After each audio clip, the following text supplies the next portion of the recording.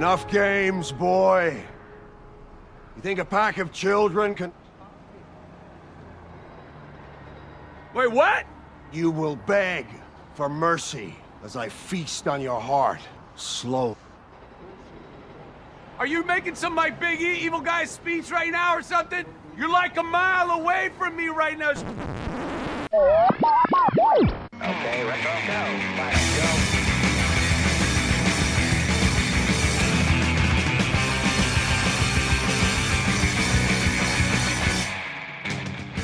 Hello and welcome. Welcome and hello. This is Wait You Haven't Seen. It's a show where we talk about movies, and specifically, we talk about a movie at least one of us has never seen before. I'm your host, Travis, a.k.a. TV's Travis. This is episode number 194. And our movie this week is 2019's Shazam. And joining me to talk about it because, like me, he hadn't seen it before, from the Cheap Seat Reviews, it's Sean. Sean, how you doing?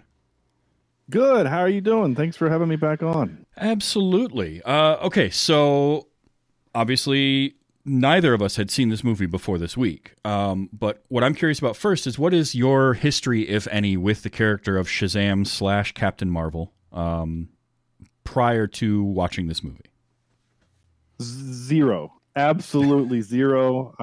I am not a big DC comic fan. I'm kind of like, hey, I like the Batman movies. That's kind of it. You know, so on our show, there's almost a punchline that, oh, it's DC, then Sean won't like it. Right. So it's one of those things. And my co-host kept, trying to get me to watch this movie. Oh, you're gonna love it. You're gonna love it. It's so much fun. It's kind of like a Marvel movie. So I am glad that they forced me to watch it. But yeah, I knew nothing about this character or any of it. So I don't know how true the movie. I don't know any of that. I'm totally face value. I can only tell you about the movie itself. Okay. Well, then before I go, because I have a little bit of history with the character, and I'm going to give you some history on him as well. But before I do any of that, as a movie, you got done watching it. What'd you think? I liked it. It's a lot of fun. It does have a Marvel kind of feel because it is fun and lighthearted, and it's a movie that doesn't feel like there's any consequences. It has some heart, right? It has a couple of moments. Mm-hmm. To say it's all comedy would be wrong. There's child abandonment, yeah, as a theme, and there's some other things like that. But for the most part, it's a fun thing. I don't know if we're gonna do like a ranking or whatever. It's not my favorite DC EU film, but it's up there. It's pretty. It's probably like second or third. Okay. I have to think about that. We will definitely get into the DCEU at large and kind of talk about it in context and all of that, because I have some thoughts as well on where it sort of sits in that DC universe of movies. So a little background on the character. First of all, Shazam was not the original name of the character. Shazam is the name of the wizard, and in the original comic, Witch is one of the older comic characters. This character actually debuted in 1939. As part of Fawcett Comics back in the day, and his name was Captain Marvel. Well, in the early 40s, Fawcett Comics was actually sued by DC because they felt that Captain Marvel was too similar to Superman. And he had too many of the similar powers and storylines and all of that. So there was a big legal issue with that. And DC sued because Captain Marvel, for most of the 40s, was actually the more popular book. It was more popular than Superman. And so DC sues them. Eventually, Fawcett stops producing Captain Marvel comics somewhere around 1953. And then later on, DC bought the rights to it. And then they wanted to bring the character back. But by then, it was 1972, I believe, when they wanted to start publishing them again. And Marvel had since changed from Timely Comics to Marvel Comics and also created a character of Captain Marvel. There was actually another one, a robot of some kind. So there's been a few different Captain Marvels, but by that point it was kind of they couldn't really use the name Captain Marvel as the title of the book. So they renamed the book to Shazam after the wizard and the word that he would use to transform. But the character was still known as Captain Marvel and the Marvel family for quite a while. And it wasn't really until like the last 10 years or so that they fully changed and started just calling him Shazam. But all of the properties were titled Shazam. There was a series in the 70s called Shazam, I think a short series it was this character. But it's just always funny to me that the character's name was Captain Marvel, the wizard was named Shazam, which in and of itself is an acronym anyway. And Shazam is the acronym of the powers. When he was transforming for the first time and the wizard was saying all the powers that he has, he had the wisdom of Solomon and the strength of Hercules and the endurance of Atlas, right? The power of Zeus, the courage of Achilles, and the speed of Mercury, Shazam. So that's where the name came from. And eventually it got to a point where he's become kind of a mainline DC character. And he is known as kind of Earth's mightiest mortal. And then they had, when the New 52 came about was when the kind of all the different, because originally the Marvel family was just Captain Marvel Jr., and I can't remember if it was like Lady Marvel or I think it was Mrs. Marvel maybe, but that was his sister and then a boy that he was friends with. They ended up kind of retconning that in the New 52 to being the whole Foster family and all of those kids being part of the Marvel family or the Shazam family. So that's where that came from. So the movie itself kind of does follow the comics pretty well because you got the old wizard, that's how he gets his powers. His powers are based off of magic, which is actually one of the reasons he can go toe-to-toe with Superman in the comics, is his abilities being magic. Black Adam is one of his bigger foes, but also sort of an anti-hero. That's where that movie kind of spawned, and it's actually kind of neat because Dwayne Johnson was a producer on this movie. Originally, the New Line wanted to start working on a movie for Shazam back in the early 2000s, and it kind of just sat in development hell for a long time. Eventually, they were going to do a series, and then that kind of got shelved. Dwayne Johnson came along. He really wanted to do this, and so he is a co-producer or producer on this movie. And original concepts for this film were going to have Shazam and Black Adam. And then they decided to give Black Adam his own movie and let Shazam be its own thing. And so that's where we went. But Dwayne Johnson technically is in this movie because the scene where the wizard is explaining the backstory and how they had a previous champion who unleashed the 7 deadly sins and all of that, that really cool looking kind of 3D effect, that was Black Adam.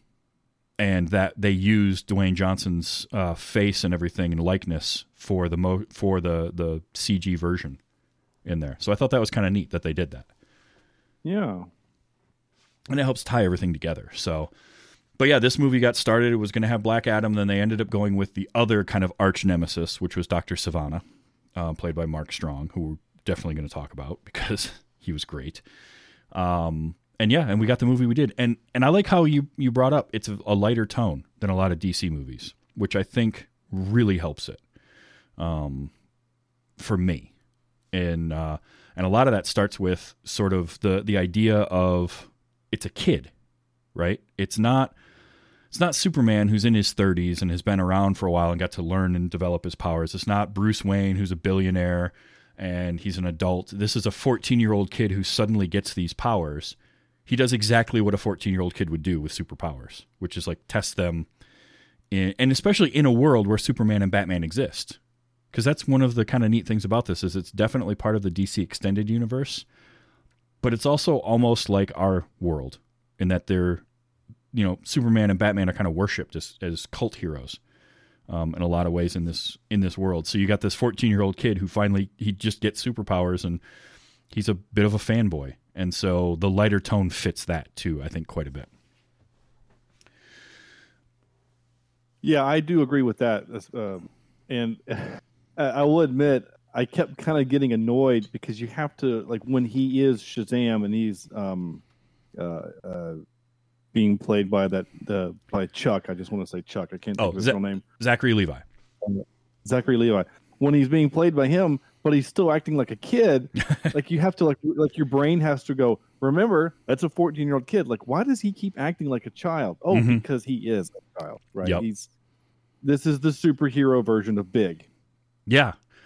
Yeah, which is funny because it is the superhero version of Big. Some of Big was influenced by the comic of Shazam, of Captain Marvel. Oh, neat. And so then to have the moment with the giant piano in the toy store in this movie as a little nod to Big, I thought was kind of cool too. Because that was the first thing I thought when I started hearing the piano and then it looks down and he's standing on the giant piano. I'm like, hey, they did that in Big too. And then that's when it triggered me to remember, oh, that's right. Because I had read about how this comic was a partial influence to that. So it all comes full circle. What did you think of Zachary Levi in the role?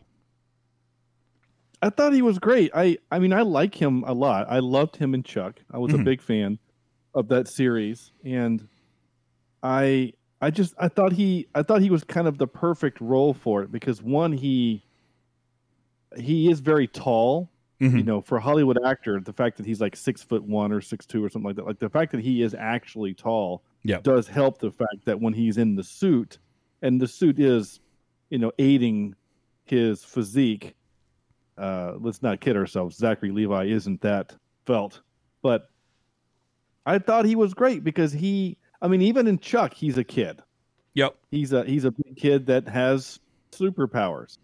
You know, he just can't fly and punch things, but you know, he turns into it. So I really thought he was, Ace Moon. I see you there. He did get there's a difference between getting fit and getting what that suit was portraying, I think is my point. Oh yeah. Because he put on like 20 pounds. I think he got up to about 220 and got himself built as much as he could for the role, but the suit still buffed him up even more. But yeah, his height helped. I just love his Zachary Levi has that kind of youthful exuberance, and he can pull off the child mind inside an adult body really well. Yeah, because he's a guy. I don't know his actual age. I'm pulling him up on IMDb.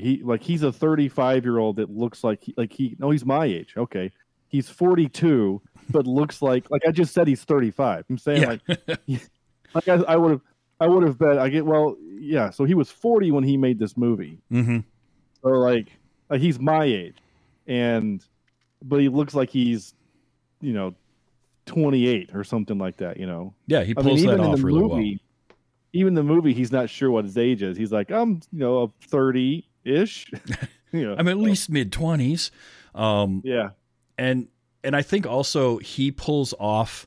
He is able to do the stunt work well, and it's believable that he's doing a lot of this stuff while also being a little bit all knees and elbows at the same time. Like he has to look a little bit awkward, especially early on with these powers, because not only does he not have super strength and flight and super speed and all this, but he doesn't even have a fully formed adult body yet. And so there's that extra layer of awkwardness that you would have.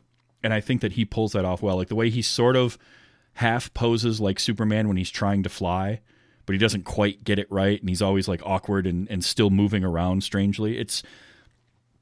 I really like that. And I loved just his energy was so great because he really pulled off that 14-year-old in an adult's body. Really, really well. And he had great chemistry with Jack Dylan Grazer as Freddy too. That's the relationship that really has to work in the movie. Those two have to get along. And I mean, that kid, Jack Dylan Grazer, I loved in It. And he was also very good in this. Did you see It? I have not. I saw the original. I have not seen the new one. So he's one of the kids in that, and I liked him in there. And in this, he is that audience surrogate. He's that guy that is the huge superhero fan. And so we get to kind of see things through his eyes a little bit, but also they did a good job, I feel like, of balancing his desire to be friends with Billy almost immediately and sort of that connection that they want to make, and somewhat coveting what he has because Billy's been given this amazing gift when they find out that he's got the superpowers that Freddy wants for obvious reasons. Like that scene where Billy says to him, oh, you're just jealous because you want it. And he's like, well, no shit. Of course I do. That's the perfect response because it's exactly what this kid is thinking. So I liked him a lot. And he feels kind of slighted because he's like, I'm the fanboy. I'm the one that does, that knows all the things and whatever. And you just lucked upon it. Mm-hmm. And that's a trope that we've seen in other things too. But yeah, it was really well acted, and those two were really good together. Especially Zachary Levi and him. Like, the two of them, like they even say in the movie, like you two are arguing like a married couple, which is just really funny. It's a funny line. Oh yeah.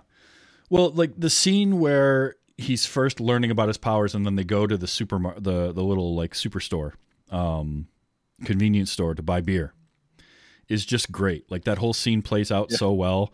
When here he is, he's videotaping him. He's like, well, maybe it's just the shoot him in the face. Like they've known each other for a day, and that's the first thing he thinks. And just when they drink the beer, they realize that they hate it, so they go back in and just get a bunch of junk food. It's just such a fun scene, and the two of them having fun doing all that, and all the names he comes up with are great. I love that trope. Yes, yeah.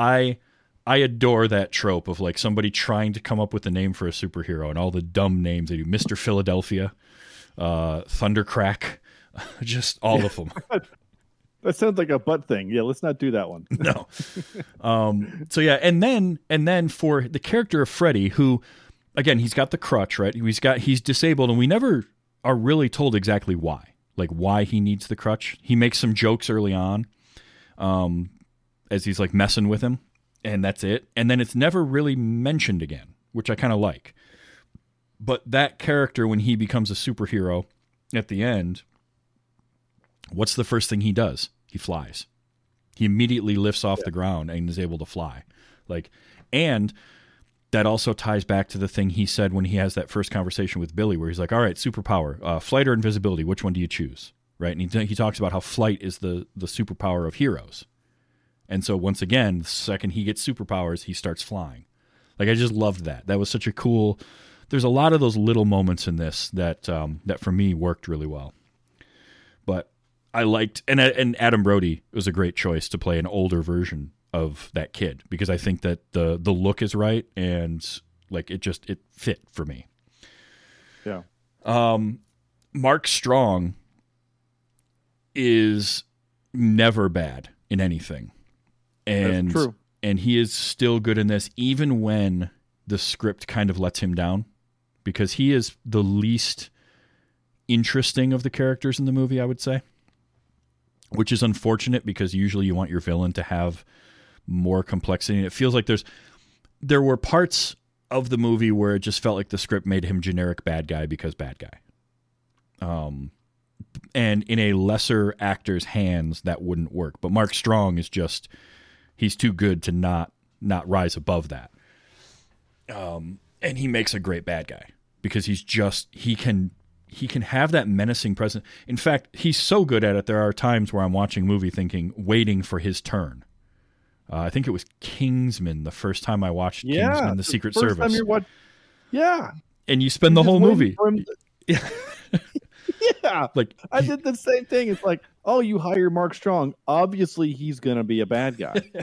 Like, he has to be. And then, no. And then he does the thing in the second movie, and you're like, he's allowed to be a good guy? Like, I didn't know that was in his contract. And what's great about that for those movies is that it feels so much better in those movies, because you spend all that time waiting for that turn and it doesn't happen. And then you're like, so he really is this really good guy. That's awesome. But like, when you want him to be the bad guy, man, can he pull it off? Like that boardroom scene in this was a scene that I wasn't ready for. because the rest of the movie didn't feel like it had that tone, right? Like, Yeah. it was that ruthlessness and that brutality that he showed when he walked in there. And when his brother pulls the chair back to get between him and his dad, and you know something's going to happen to him. What I didn't know was that he was just going to literally flick him out the window of the high rise. Yeah. I was like, okay, so now we know how this guy works. Got it. Yeah. You're not wrong. That scene was pretty jarring, especially when the one ate the head off somebody else. Like that. Sorry, the chat got me on that one. He flicked too hard. The head munching scene was a little. I was like, oh, okay. Well, it's a good thing I didn't watch this with my 10-year-old because that would be a little much. But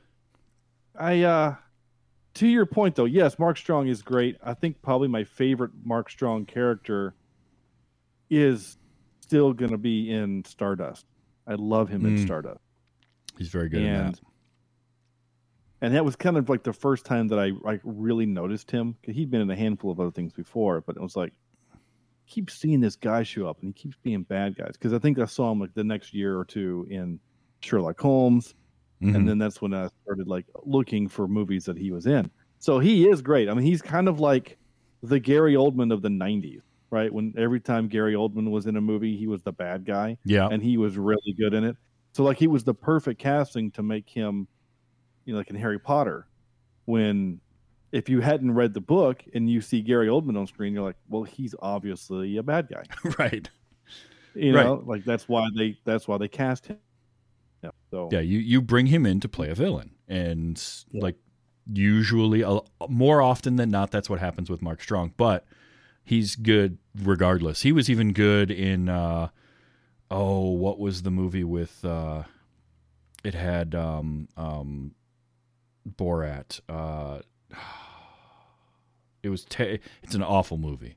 I can't think of the name of it now. Mark Strong? Yeah, but Mark Strong is in it, and he's great. Like he's just good in so much. All right. What I liked about him in this was okay. If I have a criticism of this movie, and it's not, I like this movie a lot, but I still want to look at things from a critical eye. And if I have a criticism of it, it's that it's an origin story. And so because of that, there's a lot to try to pack into a 2-hour and 10-minute movie. Yeah. And this felt like a very full 2-hour and 10-minute movie. You could have easily made this longer. Now, I know why they didn't.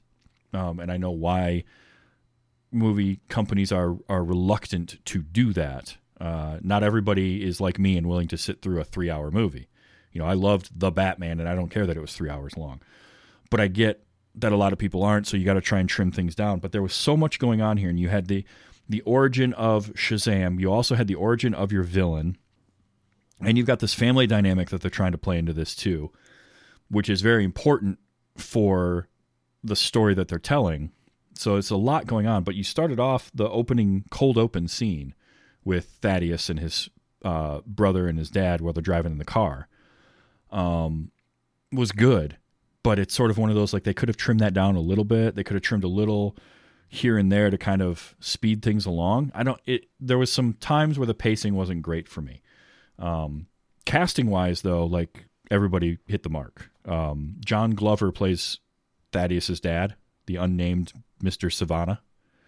And John Glover is that type of character actor where most of the time you don't know his name, but you see him in something, you're like, I recognize that guy. I've seen him before. This isn't his first DC thing either. He was actually in, unfortunately, Batman and Robin. But he was also Mark Strong. He also was in. He was in the Green Lantern. Yes. Yep. That's right. As Sinestro. Sinestro. Yeah. So. John Glover also voiced the Riddler in the Batman animated series back in the 90s. So he's been around for a while doing comic book stuff.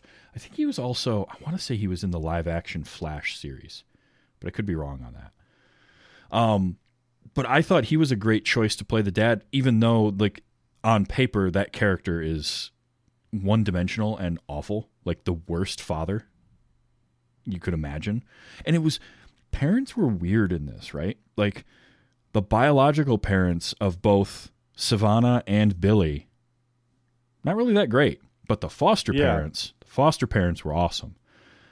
And that's almost where, like, again, the family part of things, my nitpick is that I wanted more of that foster family to get that feeling that he feels like he belongs. That felt a little rushed to me. And I understand it. You almost have to have him start the movie not with that family and then join the family and then by the end of it feel accepted. But it felt like we went from A to B to C too quickly. There wasn't enough time for that to build.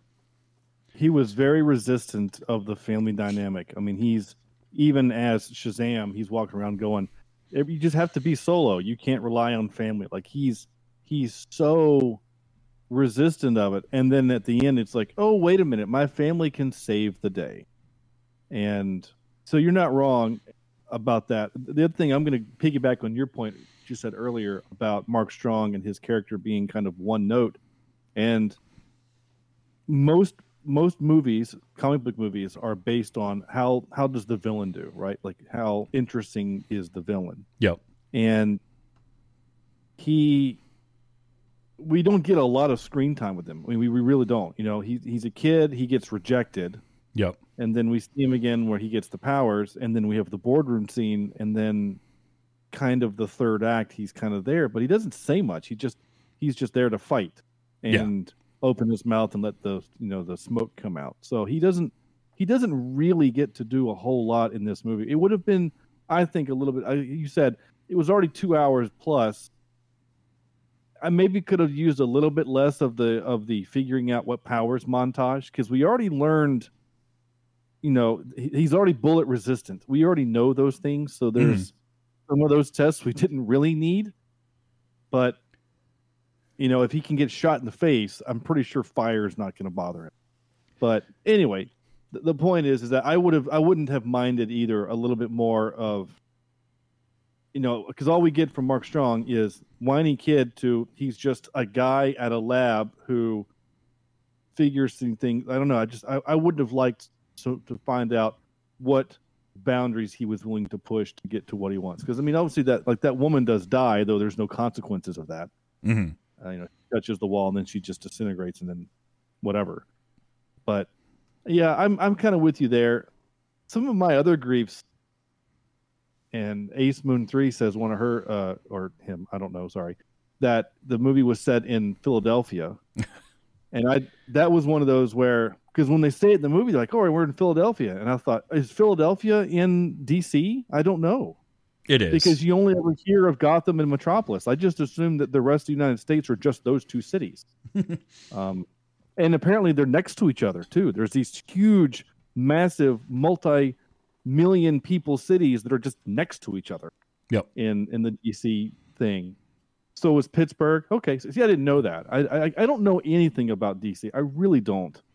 And it's just because it's not my jam. I like movies that are happy and fun, and like I like Chuck. I don't watch Game of Thrones because I don't like the dark side of humanity, and I always kind of feels like DC is just trying to constantly show us the dark side of. I mean, hell, the Joker movie that we did for our show, like, it was great, and I see why he won an Oscar, but I never want to see that movie again. It was depressing. And part of it is, it's not even that DC only wants to make those movies. It's almost as though they do some of that based on DC and Warner Brothers, because Warner Brothers owns DC. Warner Brothers tends to be more kind of filmmaker focused in their films. So they let, the Christopher Nolans and such do their thing. And whereas Marvel has very much a style, even pre-Disney, they had a thing that they were going for in creating their universe. And so they have, unique directors, but they still kind of all fit into a little bit of a formula, a little bit of like, we're making this is part of what we do, and you're going to base that inside of here. Whereas DC movies tend to stand on their own. And DC's done that for a long time. But what's interesting is that their comics, not always dark and not always have to be dark, but for some reason the movie adaptations get that way. And sometimes it works, sometimes it doesn't. Like, part of why a lot of the DCEU stuff got that feel is because Zack Snyder was helming that. And Zack Snyder is just he's a filmmaker that likes that style more. And so that's what he was going to go for. That's where you get because it's Man of Steel, Batman vs. Superman, and then Justice League. And those three movies are all Zack Snyder movies. Even the 2017 version of Justice League is a Zack Snyder movie that was finished by Joss Whedon. Yeah. And they have a certain tone to them that is very Zack Snyder, and that sometimes that works for some people really well. I didn't mind them, but it really depends. Like, I think it works for Batman to have a darker, grittier tone to it because he's a character that's based in not being superhuman. He's not, so he doesn't have these powers, and he works at a different level, whereas a character like a Superman, I feel like, works better when you're looking at the positive aspects of it and the hope that he can bring. So that was my biggest issue with Man of Steel. Now, Shazam being a kid that gets superpowers, the tone should be lighter. And what they did here that I think worked was they worked in that lighter tone with some heavy subject matter, because family stuff is very heavy. And Billy, at the beginning of the movie, is trying so hard to find his mom. That's his driving thing. He's left, what did they say it was, 23 foster homes he's run away, or 23 times at least. But it was it was him searching for his mom and constantly looking for her. And the fact that when he's remembering the day that he got separated from her, the way that he is, and then when you go back, when you watch it, and you watch the second time that he's remembering that day when he finally finds his mom after she had changed to her maiden name, they were really, like, again, I talk about the little touches in the film, and this was one of them. When that second flashback to that day, it's just a little bit different. Her tone of her voice is a little bit different. The way she's phrasing things are, the way she's dressed is just slightly different. Her jacket is got a zipper instead of the clasps that it had. And her coat or her hat and her gloves are a different color. They're not the bright white that he remembered them being. And like all of these little touches that are just different that help to kind of hammer home the point of, like, life wasn't what he remembered it being at that point. And it's all kind of what the pedestal that he had his mom put up on has crumbled out from underneath her. And that's his, like, growth moment. But it was something really cool that I liked. And then mixing in that really heavy, because that scene I wrote, well, this is just heartbreaking. That whole scene in the hallway when he meets her. And they were able to balance that with this lighter tone of, like, thundercrack and, and all that silly stuff. I really enjoyed. I just wish that the character of Dr. Sivana we had gotten a little more background on, because you're right. We go from kid to adult just about to realize his dream. We don't get that background. All of it is wrapped up in, like, one or two shots of his father and his brother blaming him for his father's injury in the car accident, which was a weirdly staged scene anyway, just based on how it was. So, like, that's where, I wanted more of that. And there's really only two ways to do it. You lose some of the foster family stuff, or you make the movie longer. And if it's me, I go for longer, but you got to pace it right. And that's where it could get tricky. Yeah. But saying all that, I loved the stuff with the foster family, because I thought that was really great. Well, the foster family, yeah, they are really great. And it is interesting that, like a true eclectic family, everyone is very different. Mm-hmm.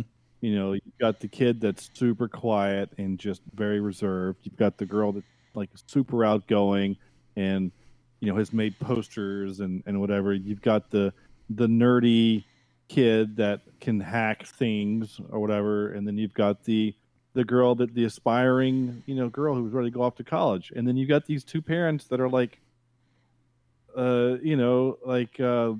youth pastor man, and like they were just the nicest people on the planet, and it was kind of really sweet to see this family dynamic. They were really cute. It is, and it's also really nice to see a film portray foster families and foster parents and things in a positive light, and it's not a bad situation, and like nobody is taking advantage of this. Like so often you get the either like, and it's the trope that goes all the way back to the wicked stepmother, or like Harry Potter and his family that take him in because he's an orphan. And it's nice to see like an orphaned kid taken in by a family who is just doing their best. Like the parents are really trying hard and they're not pushing too much. And I love the scene where Freddy and Billy are sneaking back in while he's adult-sized Shazam, and you get the parents talking, and there's just that one moment where the dad Victor is like, "Look, we can't force it. It's not a home until you want it to be, basically. Like we got to just let him do what he does, and hopefully he'll come around." And I just love that. Like I love the positivity of it, and by extension, the kids are positive too because they enjoy being in that environment, even though they're not with their biological families. Like Faith Herman, who played Darla, was just the most adorable little girl. And the fact that you've always, like you said, the eclectic family, you have kind of all the tropes, all the archetypes, and she's the overly happy, exuberant one. So I love that she just runs up immediately and gives him a hug and starts calling him her brother by the next day at school. Like she's just immediately taken him in as a brother because she's young enough. She doesn't know any better. Like she doesn't know any different. That's just what family is to her at that age. And so I loved all of that. And then when they all get their superpowers at the end, just like with Zachary Levi, they all portrayed that perfectly. Like the adult version of Darla was perfect. She was just great. But yeah, I loved all of that. And I liked too that you had the opposition of is it not Sivana? I keep wanting to say Sylvana, but it's Sivana. Mark Strong, not the light bulb maker, or and they make light bulbs, right? Yeah, Sylvania, yeah. But he gets the power. He spends his entire life searching for this power again because he was shown it as a kid and rejected, right? Because he had that moment of weakness, and so the wizard rejects him, and then his father blames him for stuff happening, and so he spends his entire life going after this thing. And as soon as he gets it, he immediately goes to the people that were presumably closest to him in his father and his brother, which I'm using closest in a very loose term here because apparently he doesn't care about anyone, and kills them and cuts them out of his life and hoards all that power for himself.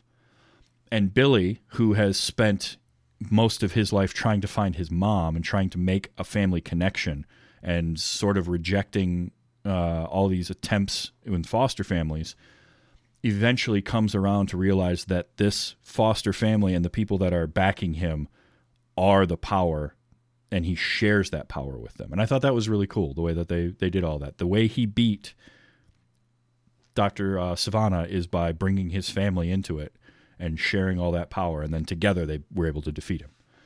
So that, to me, was another kind of cool piece of underlying parts of the story that just made it lighter and happier for me. So I like stuff like that. Yeah, I do too. It did have a kind of a nice symmetry that way, that you have, the bad side has this, it's kind of like the polar opposite, right? It's with anything, right? I mean, so I did, as you know, because you've been on my show, I like to take notes, and sometimes in my notes I ask questions. I don't think I really asked a whole lot.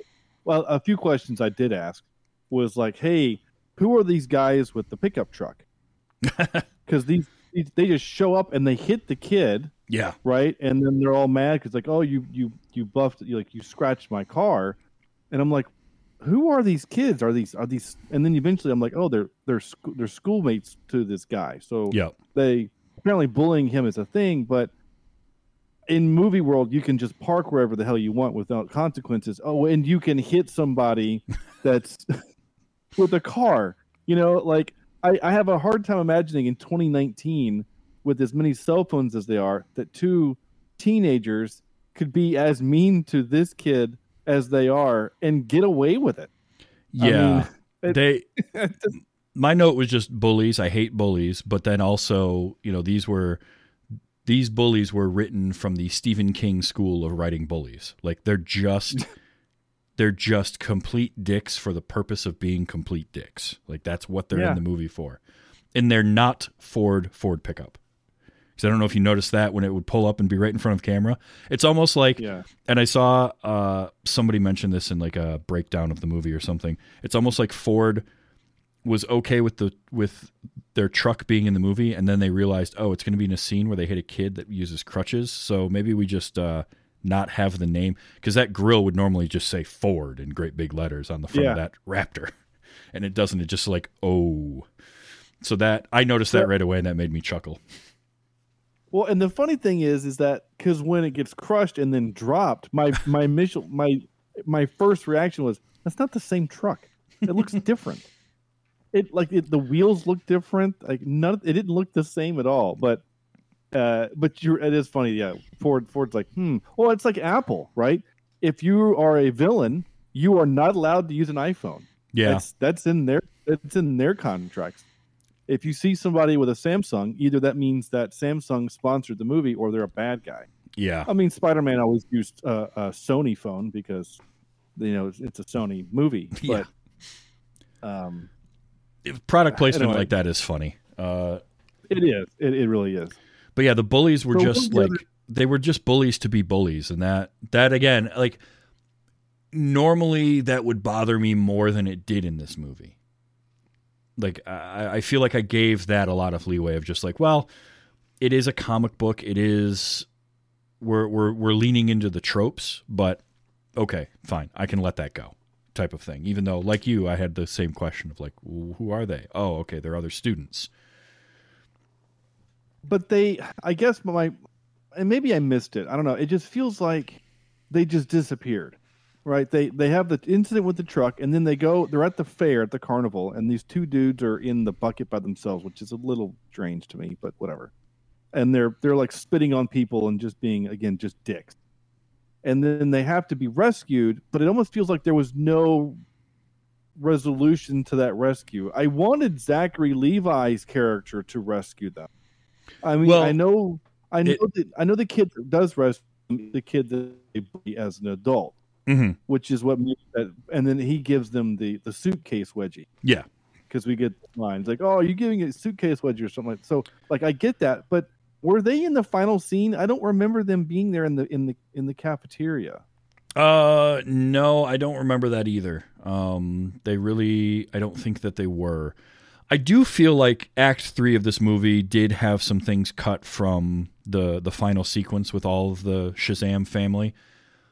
In part, like, I know I read that the woman who played older Mary, she was cast in part because of her ability to dance, and there was a lot of dancing style action sequences that she was a part of that just got cut. So I do think that there was some stuff in that final scene that we probably just ended up not seeing, and some of that may have had to do with the two bullies getting rescued by Freddy, because at least they gave us the payoff of the suitcase wedgies. But that was another one of those great scenes where Freddy is so upset with Billy when he comes to the top of the steps and he throws his shredded underwear at him after the suitcase wedgie. Yeah, where that was that dynamic that was the most fleshed out, but again could have used more, I think. So yeah, I agree. So one, oh, go ahead. I'm sorry. No. You go ahead. So one of the other notes that I wrote, again, I wrote a handful. So my very first note was, I always pronounce his name wrong. Is it Djimon Hounsou? We don't pronounce the D, right? Or right. It's Djimon. It's Djimon Hounsou. Djimon Hounsou. I've never known how to say that. Thank you for that. So I said, "Oh, he's in this and Marvel. That's Yep. cool." You know, he gets to do the. He's the only one in both Captain Marvel movies. Because technically, Shazam's name was Captain Marvel. I like it. Plus, he was in another DC one, I think, along with. Well, he was in Constantine.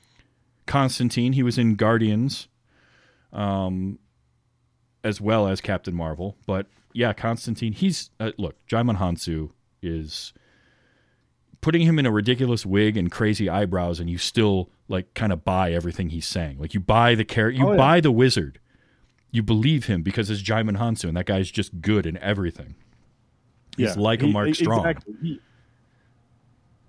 He brings weight to things, I think. You know, like if it would have just been any other African American actor that we don't really care about because it's such a small part. You know, like saying like I don't know, just I feel like, but you put him in it, you know, it gives real weight. Plus his accent and his voice is just so commanding. Yes. That when he says, "Grab the staff and say my name," it's like, okay, yeah, I'm with you. He's great. I'm trying to think of something because I also know him from. Trying to think what else he was in. Well, he was in Gladiator, which I just covered a couple weeks ago, and he's great in that. I love him in Blood Diamond. I like him in Push. Push. He's in Push, which is also kind of it's not a Marvel, but you know, it's a thing. Yeah. Constantine. Yep, Constantine. He was great, and he was he has a very small role, but he was a lot of fun in a movie called Deep Rising, which was a Stephen Sommers movie pre The Mummy. That's like just a goofy, bonkers like monster movie at sea, and he's got this small role as one of the mercenaries in it, and I just remember him in that because his death scene is memorable. But yeah, he's just can't even find that. What's it called? Deep Rising? Yeah, it's old. It's like 97, 98, I think. It's considerably older than there a lot it of his is. stuff. Look at that. But I remember him in Blood Diamond, and just, you know, Amistad is another one obviously people remember him from. If you go back that far, like the guy's just the commanding voice is what does it, right? He's got a voice, you recognize it right away, and it's that weight that he brings, and it's a lot of fun. There were some other people that were up for the character of Shazam, the wizard.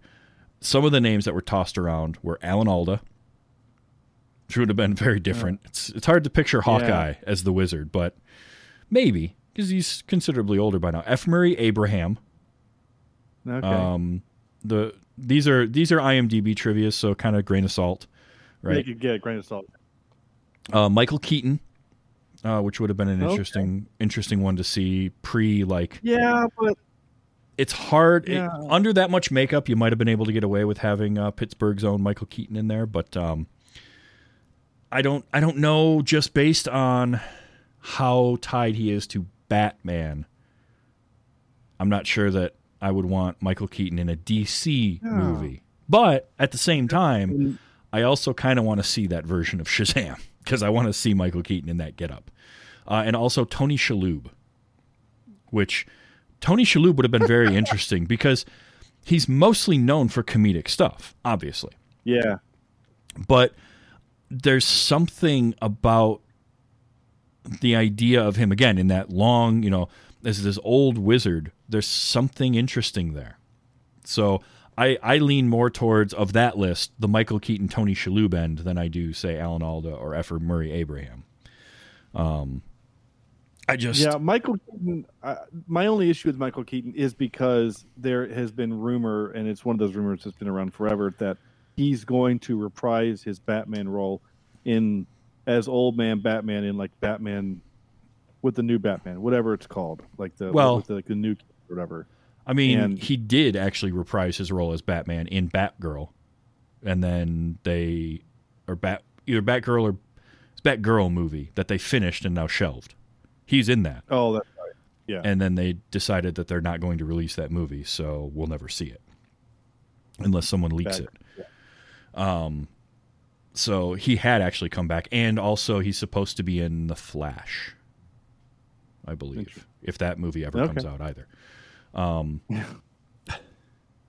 But like Shalhoub or Keaton bring a different version of this wizard to the screen.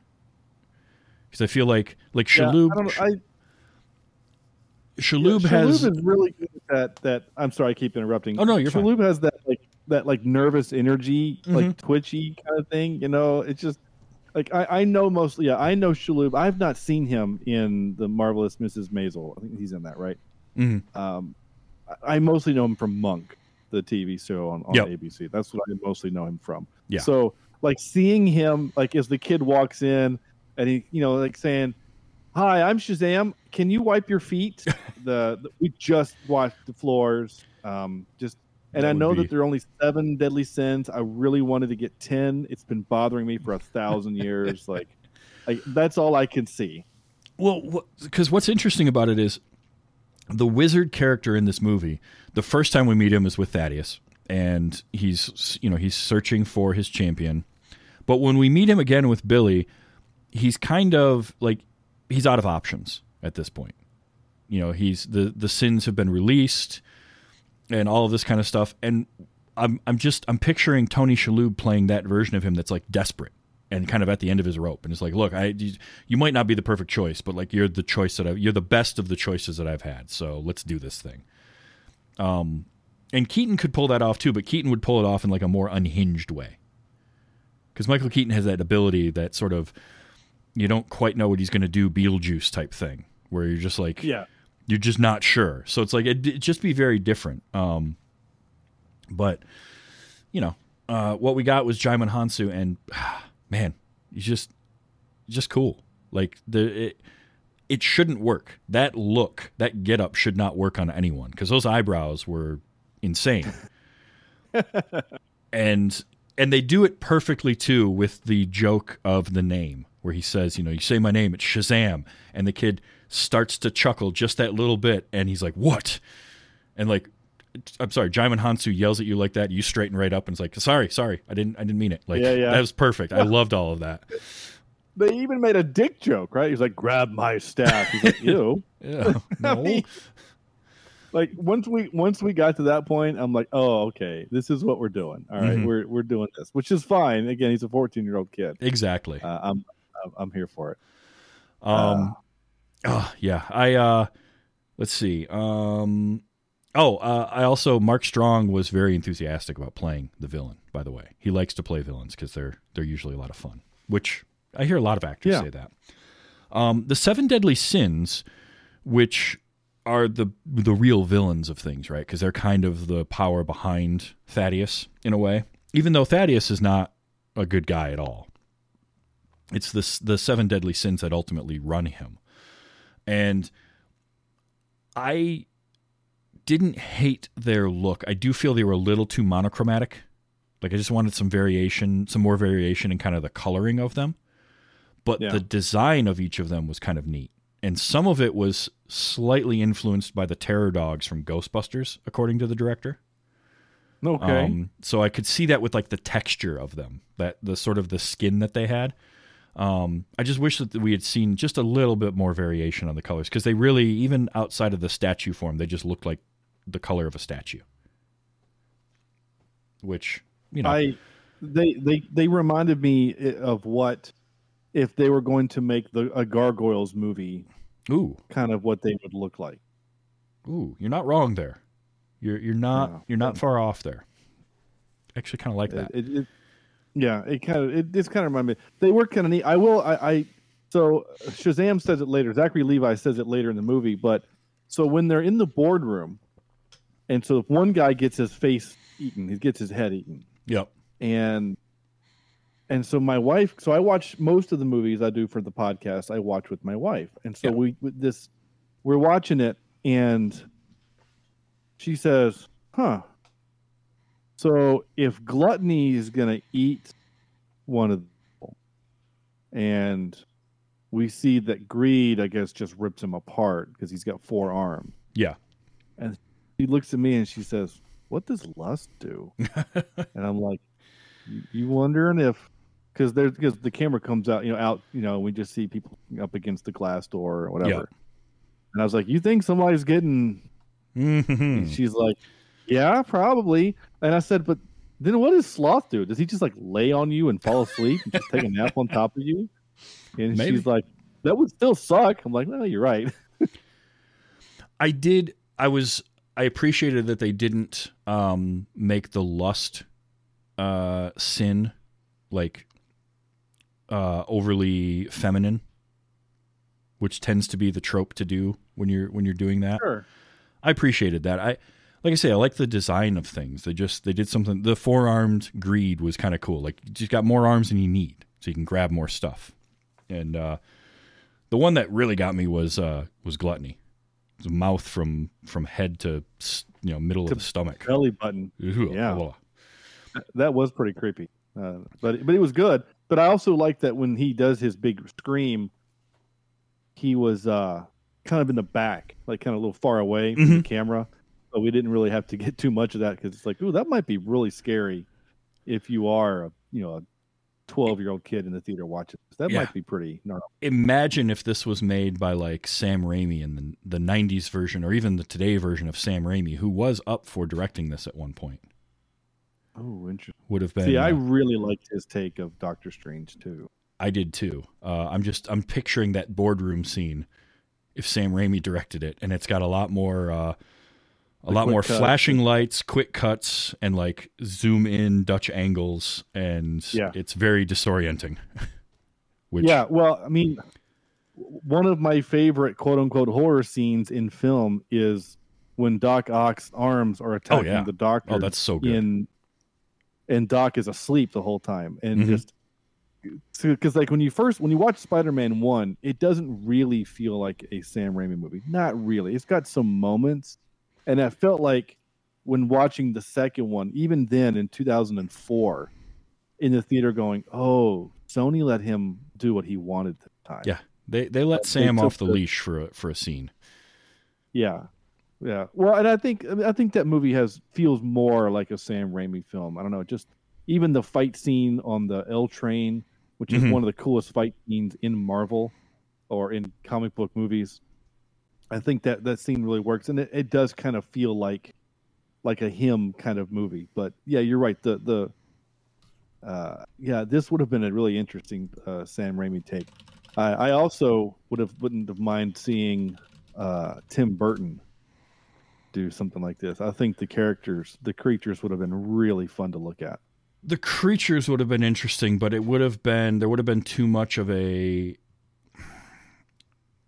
Burton wouldn't have worked for anything outside of the creatures, in my opinion. Like, I don't know that would translate as well for like Shazam and the foster kids and whatnot. There's probably a reason why he hasn't done a comic book movie. I think Alice in Wonderland is probably as close as we're going to get, and I think that's okay because I think that story is weird enough to lend itself to his sensibilities, but.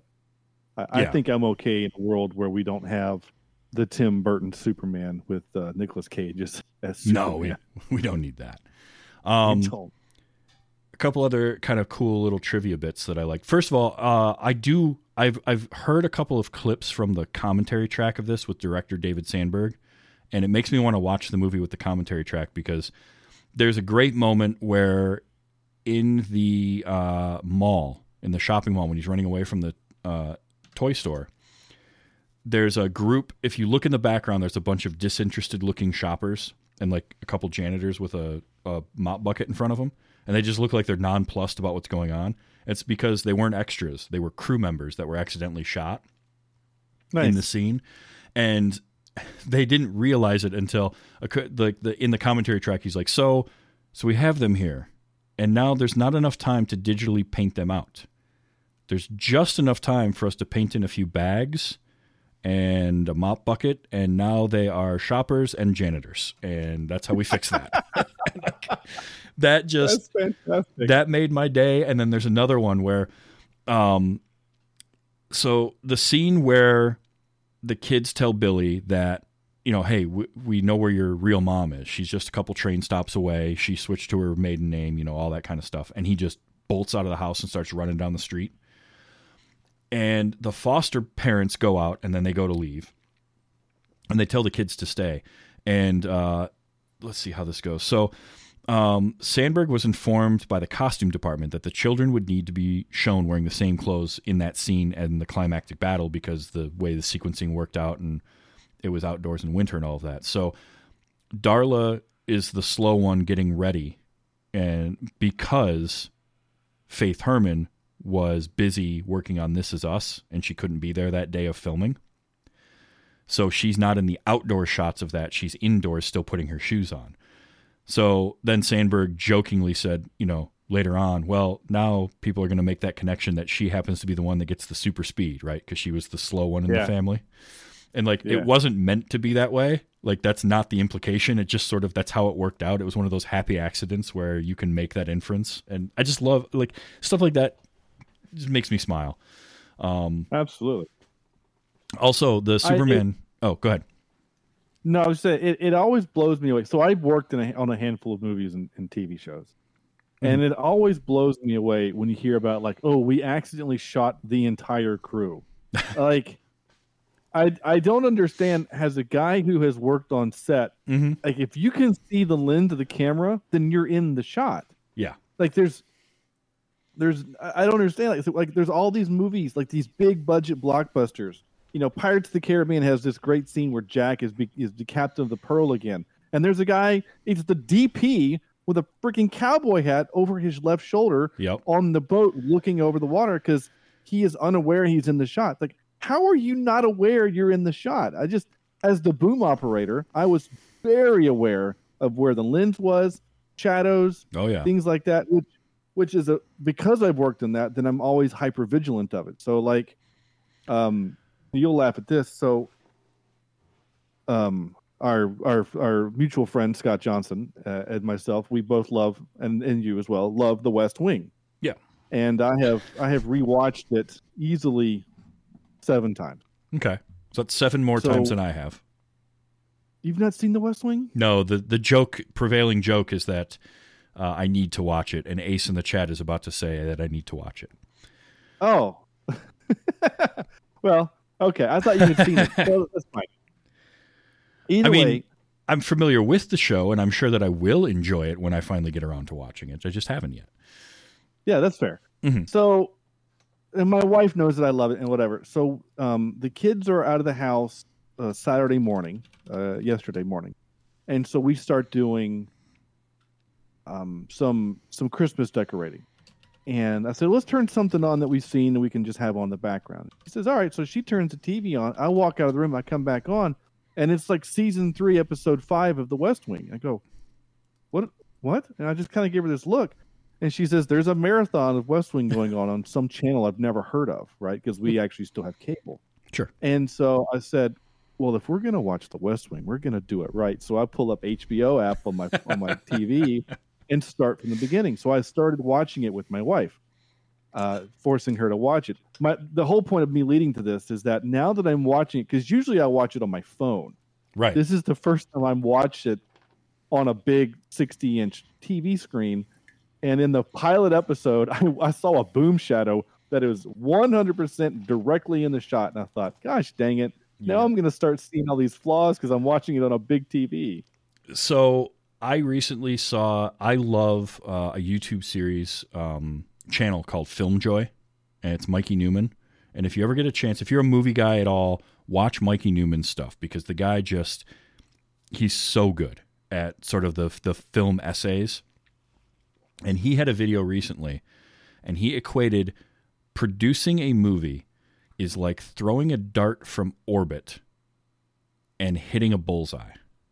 And I've never understood and believed in something so hard as when he said that, because it's true. The fact that movies get finished and made and produced and put out at all is kind of a miracle because of all of those things. And so to see those little flaws happen, it's when you realize, it's never perfect. No matter how much of a perfectionist you can be, something's going to slip somewhere. And so I do find myself noticing those things, but I just chalk them up to no, shit's hard. As somebody who used to make amateur productions and, our lighting was whatever lights were in the room at the time, because that's what we could afford. Yeah. So it was combating shadows was impossible. It was just we had to make sure that we weren't standing between the sun and the subject.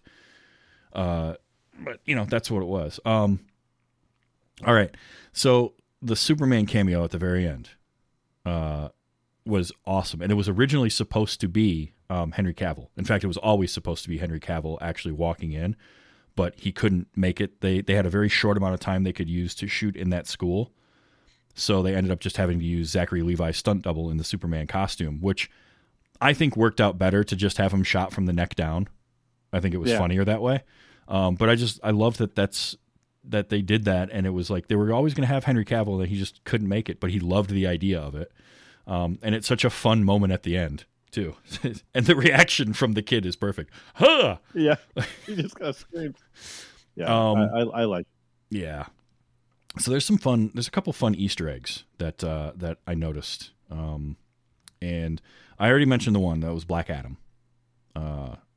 And I'm going to actually go see that movie this week, finally. So I'm curious to see how that turns out because I've heard not great things about it, but I don't care. I'm still going to watch it. But one of the doors in the Rock of Eternity, which is such a cool name for a place, the Rock of Eternity. But they go to that room with all the doors, and they open the door, and there's the 3 crocodiles playing poker. Yeah. Which is just so bizarre. And then they all come running at the door. Those are the Crocodile Men, and they're like characters from the old comic. They were enemies of Captain Marvel, and it was the director that did the motion capture for them, David Sandberg. So thought that was kind of fun. The high school that they go to is Fawcett Central High School. Fawcett Comics were the original publishers of Captain Marvel. Nice.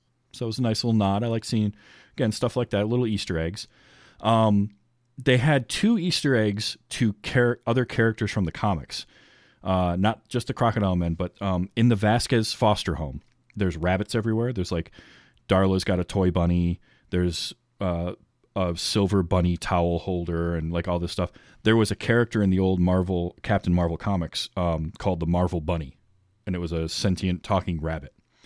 There was also a character that was a talking tiger, and he was like an ally of Captain Marvel. And so Shazam in this movie has like a tiger motif, because if you remember, Billy wants that stuffed tiger at the beginning, and then he gives the little stuffed tiger to the girl, which was also such a cool scene because like the underlying symbolism of that scene is really neat, where here's Billy, who that was literally the tiger he wanted as a child, whatever it was 10 years earlier. The same stuffed tiger, and he's giving it to that little girl as like a way to placate her and let her know things will be safe. And also his the clips that held his cape on had tigers on them. So like they work tigers and rabbits and stuff. It's like production design, just getting to have some fun and throw some Easter eggs out there. I thought that was really fun. Another piece of trivia is we had several. We mentioned Djimon Hounsou was in Marvel and DC stuff. Zachary Levi was as well, because he played Frandril in 2 Thor movies. Yeah. Before they replaced him. They replaced the guy that was in Thor 1, and no one noticed. They replaced him, no one noticed, and then they killed the character off, in part because Zachary Levi was working on this. So it's like, oh, geez. Well, and he had such a dumb death. I always felt bad for the Warriors 3 because they died such bitch deaths, but they did. They didn't. But we didn't really care about them all that much anyway, because they're barely in. Like, they're in Thor 1 a good bit. They're barely in Thor 2, and obviously they're not. Yeah. And it bums me out because they're great characters and they deserve better. Yeah. But it's what happens. But yeah, those were some Easter eggs and bits of trivia about this movie that I thought were just fun. I really liked the Fawcett Central High, and they put it on such prominent display in the background of the shots in the cafeteria where it's written all over the walls. Like, that's cool. I just thought that was fun. I did capture a couple of audio clips. Before you play these clips, I want to mention one other thing that I bumped on. These last few things that I bumped on. Yeah, absolutely. One was the bit that you played at the beginning of the intro, where Sinestro. I keep saying Sinestro, where Mark Strong is doing his monologue, and Zachary Levi's like, "What? they do this exact bit in Kung Fu Panda 2. Mm-hmm. Where Poe has come and he's saying his hero speech, and Gary Oldman, who plays a peacock, can't hear him. Yep. And he's like, "What?" And then so when this moment happens, my wife looks over and goes, "Really, Kung Fu Panda 2?" I'm like, "Well, if you're gonna copy a bit from a movie, might as well be a good movie," because I like that movie. It is a good movie, but it's also great because it sort of shows you that the villain monologues it doesn't matter what they're saying. Like you can fill in those blanks by yourself. So it's like, it's a great use of that subversion of the villain monologue, as well as a great joke that, yes, was done in Kung Fu Panda 2. And I'd forgotten about it because I haven't seen Kung Fu Panda 2 in a while. So I forgot that bit. But it's a great use of it. And I think it's very funny. So, yeah. My favorite version of that is still when there's two subversions of it, right? There's two good ones, right? The Incredibles, where they make fun. Oh, you got me monologuing, right? Like they're aware that villains monologue, and they talk about it. But the other one is Loki in Avengers when he starts to monologue to the Hulk, and the Hulk just picks him up by the foot and just smashes him into the ground. I mean, my theater exploded in laughter. Oh yeah. Oh. When that Absolutely. happened, when I saw it the first time, it still makes me laugh to this day when I see it because it's still funny. Yeah. So I love it. Again, I'm not mad that they took it from whatever. We borrow bits from Pewter God. We borrow bits and stuff from movies all the time, and it's fine. It's just one of those things where I couldn't enjoy the moment because all I was thinking about was Poe in Kung Fu Panda 2. And then we have the mid credits or the early credits before we have the mid credit scene, and then we have the full credits and then the end credits, right? Yep. And I'm watching this going, we're watching Spider-Man Homecoming. This is the exact same. Yeah, I made the same note, which was it's Spider-Man Homecoming credits, even down to having a Ramones song playing over that that hand-drawn animation style, slightly stop motion-y thing that they were doing. Yeah, I noticed that. And I thought that was an interesting thing. Again, an interesting thing to do. And maybe it was the same company. I don't know. Maybe the director said, "Hey, do that," because I thought that was really clever for Spider-Man Homecoming. And I love Spider-Man Homecoming. It's one of my favorite non-John Hughes movies. I often said, like, it feels like a John Hughes movie if John Hughes would have written a superhero movie. Yeah, it has a lot of that to it, doesn't it? Yeah. Even as far as that when Spider-Man is swinging through suburban New York, there's some kids watching Ferris Bueller's Day Off. Oh yeah, that I love that. The movie is aware of it. Mm-hmm. Totally. Yeah, I definitely noticed that about those end credits, which I'm fine with. Again, movies follow trends, and Spider-Man Homecoming certainly wasn't the first movie to have a credit sequence that's done in that fashion. But it was definitely having a Ramones song as well of the whole I don't want to grow up, and like some of the music in the movie itself that they used was very kind of on the nose. Do you hear what I hear? Do you see what I see at the beginning? And it's like, well, no, dad and brother don't hear or see what you are experiencing at all. But I did really enjoy when the crash is happening and the music comes to the forefront. Oh yeah, and like the sound effects fade. I actually really thought that was very clever. I thought that was a really cool directorial decision. All right, again, last thing. Sorry. No, and then we can play clips. You can play clips, but I need you to explain something, comic book guy, because I don't understand it. Sure.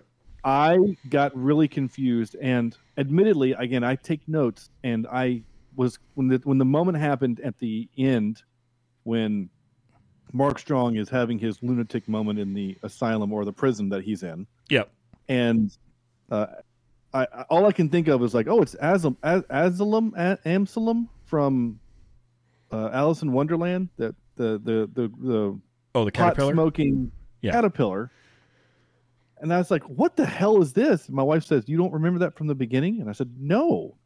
And apparently that he's in the movie earlier Yep. in the Cave of Wonders or the Rock of Eternity, or whatever it's called. Yep. Okay, Ace says Mr. Mind. Yep. Excuse me, hold on. So in the beginning of the movie, when Sivana gets to the Rock of Eternity, there's a shot that shows that character, which is Mr. Mind from the comics. It was a telepathic creature. And then after Sivana has his little fight and he breaks out the 7 deadly sins and roughs up Shazam and leaves, when Billy comes in, there's a shot showing that same little canister, but it's broken now. So that's when Mr. Mind got out. And it's one of those where if you know the comic and you see that little worm, you're like, oh, it's Mr. Mind. That's that Easter egg. But then they show it the second time, and then for him to come back in that end credit sequence to help sort of, sequel bait a little bit. Yeah, but they definitely did set that up. So I'm glad you know, or your wife noticed that and you brought that up, because I thought that was kind of a clever way to do it. I didn't think about it until they showed him sitting on the ledge in that window, and I was like, oh, that's right. He was in the beginning, and then he was missing because he got out. Okay.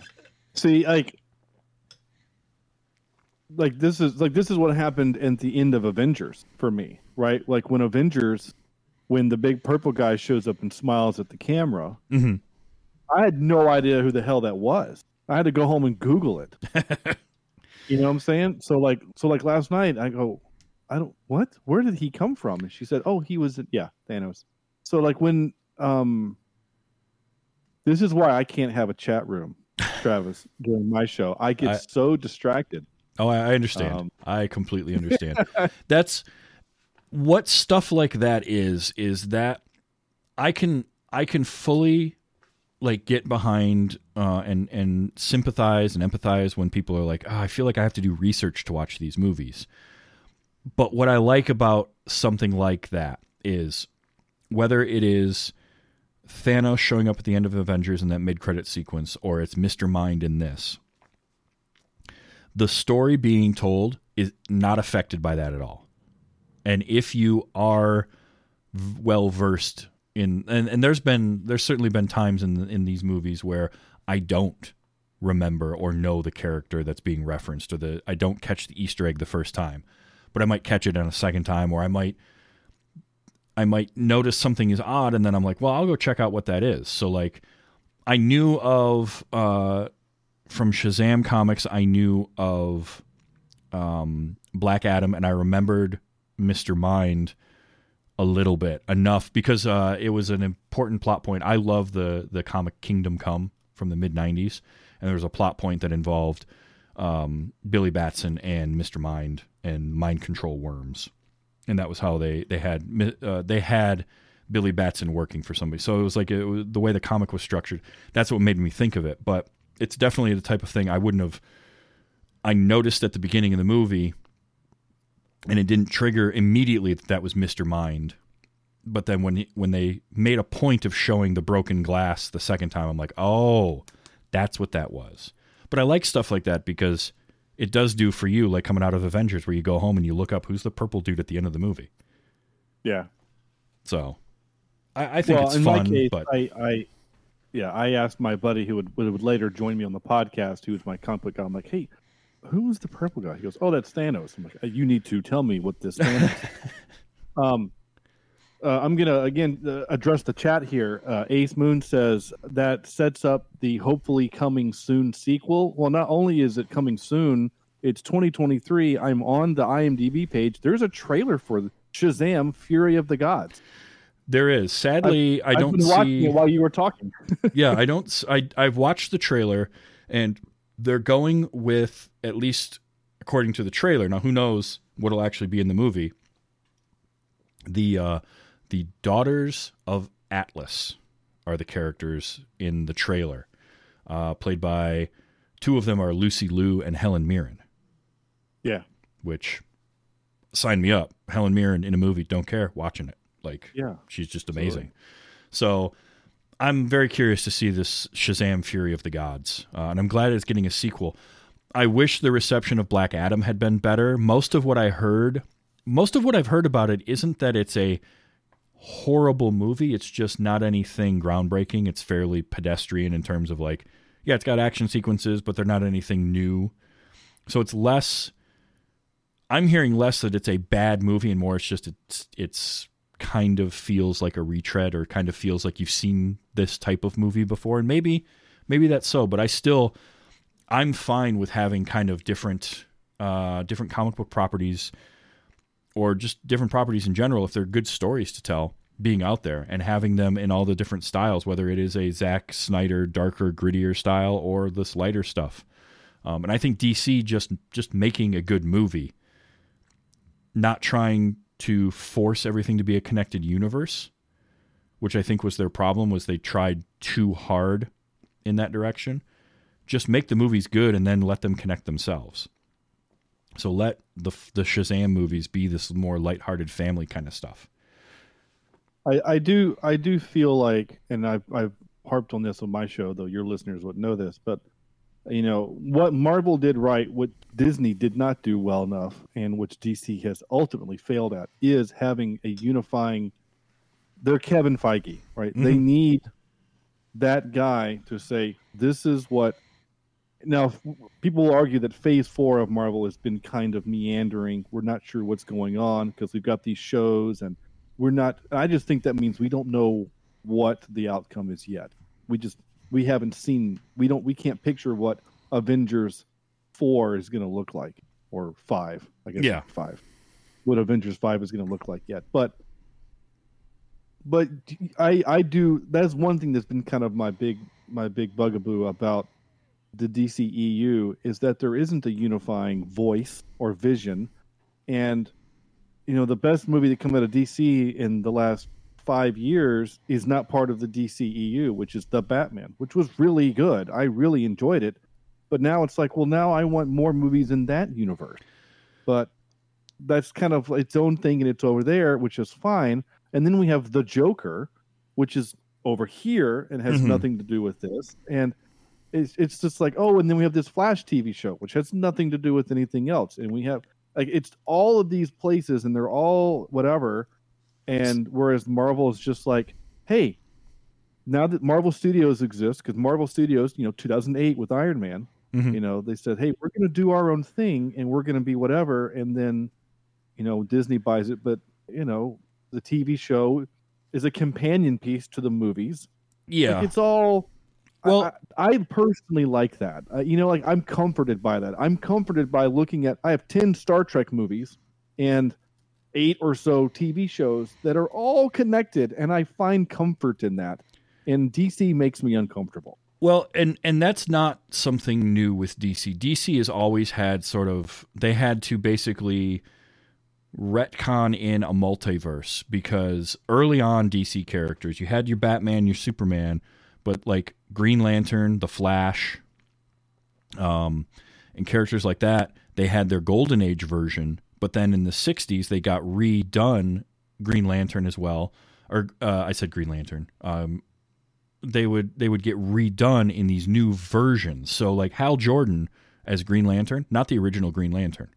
The original one was a guy named Alan Scott, and the character was very different. Like his weakness, the original Green Lantern's weakness was anything made out of wood. Like the ring just wasn't usable against that. The original Flash is a different character. He looks different. Then they had to retcon in and say, well, that was a Flash from an alternate universe. And then you got the DC multiverse. And so this has been going on for a long time with DC, where they have sort of these weird disparate versions of everything going on. And then they had in the 80s, they had their Crisis on Infinite Earths event, where they brought all their comics continuity into one thing. Well, they've done that several times now. But and part of it is like I said earlier, DC Comics being under the umbrella of Warner Brothers, and now by extension Discovery, because they bought them. Warner Brothers having this history of more kind of creator driven. That's where you get these different versions. That's why you've got Chris Nolan's Dark Knight trilogy, which has nothing to do with and doesn't exist in the same world that Man of Steel does. So we have a different version of Batman for that. We do finally have a unifying voice James Gunn and I can't remember the other guy that's with him, but they're taking over kind of DC Studios, and they're going to be that Kevin Feige type character for it moving forward, which is great because I do think that if you're going to have that person, it should be someone who's very invested in the comics and in the stories, and Gunn definitely has that. Yeah. So I'm looking forward to what he can kind of bring to that as far as like a steadying influence where, and I don't mind, it doesn't bother me as much that things aren't always connected because you can add connections later to things. Comic books have done it for decades. But what I want at the end of the day is I want whatever I'm watching to be a well-done story. And what Marvel did was, while they had to kind of, obviously figure out the connected story as they grew, they had at least the underlying idea of, we're going to start this out with Iron Man, and if it does well, we can do these other movies. We can make Hulk, we can make Captain America, and then bring them together. So starting off with the idea that the potential to connect them all is going to be there, as opposed to just making an Iron Man movie, and then when we make our next movie, we don't want any connections to it at all. Like, allowing there to be those connections between films, and then letting that world, that universe grow organically out of it, as opposed to what DC tried to do, unfortunately, was they put out Man of Steel and then immediately tried to shoehorn everything else together before any of it had come out. And so you get Batman versus Superman, and they throw Wonder Woman in there and a cameo appearance of Cyborg and Flash and Aquaman for no reason other than to set up that they're going to get together later. That doesn't work. That's forcing that thing to happen instead of just letting it be a thing that happens. So that's where kind of I fall on all that. And I don't necessarily disagree. I do think what happened was that it was a little bit of keeping up with the Joneses, right? Because Marvel was making billions. Oh yeah. And DC was like, hey, we want some of that money. And so when they did, because Man of Steel comes out and it's fine. It's not great. It's fine. I enjoyed it. I like the music. But then you're right. But then the next one is Batman versus Superman. It's like, well, no, let's have a Batman with Ben Affleck first. Yep. And then let's have a Cyborg movie, or the Aquaman movie. Like let's do what Marvel did and give these guys their own movies so that we don't have to shoehorn them into Dawn of Justice or whatever. Yeah. Or because even the Justice League movie is the 3-hour, 4-hour epic that it eventually turns into, because you have to create, everyone's got to get their own story anyway. So I don't know. It's a longer conversation for another day. I didn't mean to hijack your show. No. That's what I like, is getting into these conversations. Like, because Marvel did that, and it started it in 2008, and by 2012, they were what? So we had Iron Man, Hulk, Captain America, Thor, and Iron Man 2. And then we got Avengers in 2012. So from not in that order, but yes. 2008 to 2012, we had 6 movies. And over 4 years. And obviously it was all hinging on Iron Man doing well. But it took them 4 or 5 years and multiple movies to get to, it was the 6th movie where all of them teamed up. And DC tried to do that on their third movie, their second movie. But their third movie was the team-up movie. The second movie had too much stuffed into it to begin with. And we also saw that with Universal and their Dark universe, where they tried to revive all their monster movies. That lasted 1 movie. They tried to put so much of that world building into The Mummy that The Mummy as a movie wasn't any good, because too much was paid attention to like all the connection stuff. And it's like, no, make The Mummy. Make Frankenstein, make Jekyll and Hyde, and then bring them together. Instead of starting off 2 steps ahead, because then your first step, you're tripping. So that just doesn't work. And Marvel has been able to like branch it out. Marvel is a lot more akin to like comic book reading at this point too, where you don't have to watch everything and consume everything. There are people who do. I mean, I do. I like all the stuff that they come out with, but I also look at it as all of it's very different, whether it's a sitcom like She-Hulk or something that is aimed at a slightly younger audience like Miss Marvel, or the movies. But you can take in all of it. You can take in the parts that you like, and you're going to get something out of it, I feel. Is there some fatigue involved? I think for some people, maybe yes. And that's fine. We had the same thing with, you could go down the same road with any property that gets big enough. Like anything that gets large enough, at some point, people are just going to get tired of it. Whether it's Marvel, Star Wars, doesn't matter. But we are in such an interesting age of entertainment right now, and how much is available out there and how much is getting made that 2 decades ago or 10 years ago wouldn't have happened. That I'm just trying to enjoy all of it. I really, really am. And some of it isn't going to work. Some of it's going to fall flat. For every real fun Guardians of the Galaxy or the Suicide Squad team up, you get David Ayer's Suicide Squad, which is not necessarily all his fault, but studio interference and whatnot and changes that got made. That movie just didn't work for me. So yeah, it's a little bit of everything. I do still have clips if you want to hear them though, of Shazam. Yeah, sorry. No, it's fine. No, I like letting the conversation go where it's going to go. That's one of the best parts about this show.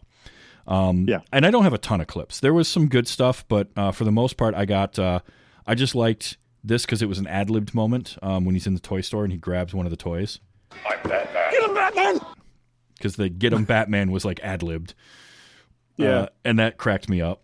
Let's see. Crazy is what this one's labeled. And here with an eyewitness account of the event. It was crazy, man. Creatures from hell. That Santa Claus running gag throughout the movie just killed me. Because he's first in the mall, and then Shazam comes popping out because he's like, I'll always be here for you, kid. And as soon as something happens, that dude just took off. And then later on at the carnival, it's the same Santa, and stuff starts to go wrong, and he just freaks out and starts running. So when they brought him back for the third time and that payoff, I could not help but laugh. That was so good. So when they're at the Rock of Eternity and they need to come back, and they're asking Billy, like, what did you do last time? He said, I thought about the subway, and I ended up back in the subway. Yeah. It's such a great, because by this point in the movie, you've forgotten that he went into the strip club as Shazam, as an adult. Like, you can kind of have forgotten about that. So for them to teleport back and you just see it from the outside, and it's just the lightning strikes and then them running out, cracked me up.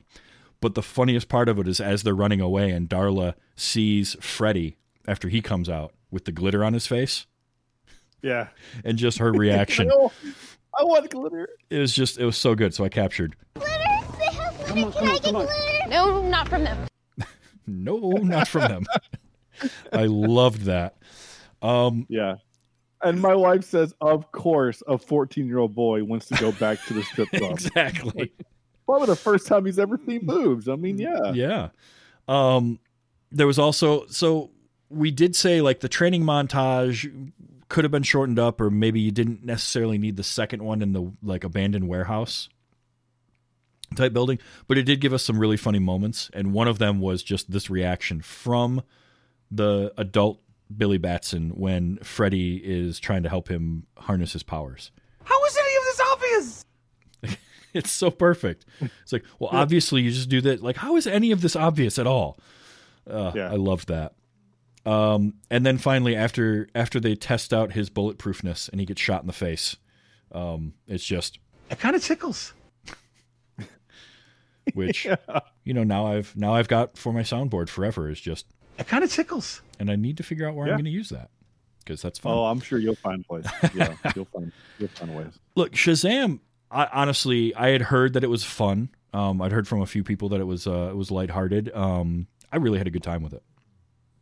Is it perfect? No, it's not perfect.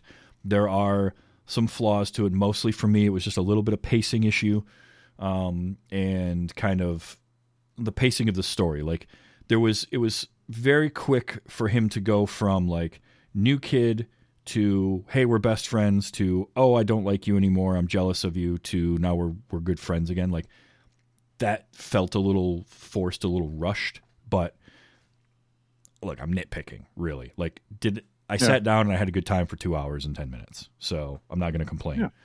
Yeah.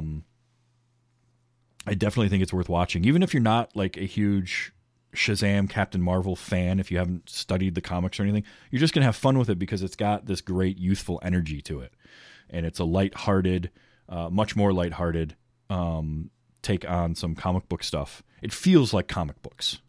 It's got the bright colors. I love the look of everything. The suits look great.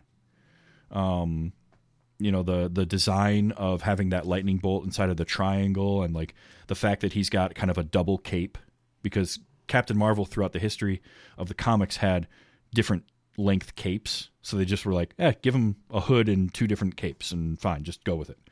Yeah. And I liked how all the kids wore the colored jackets that they wore were the colors they were at the end. That's always fun. Yeah.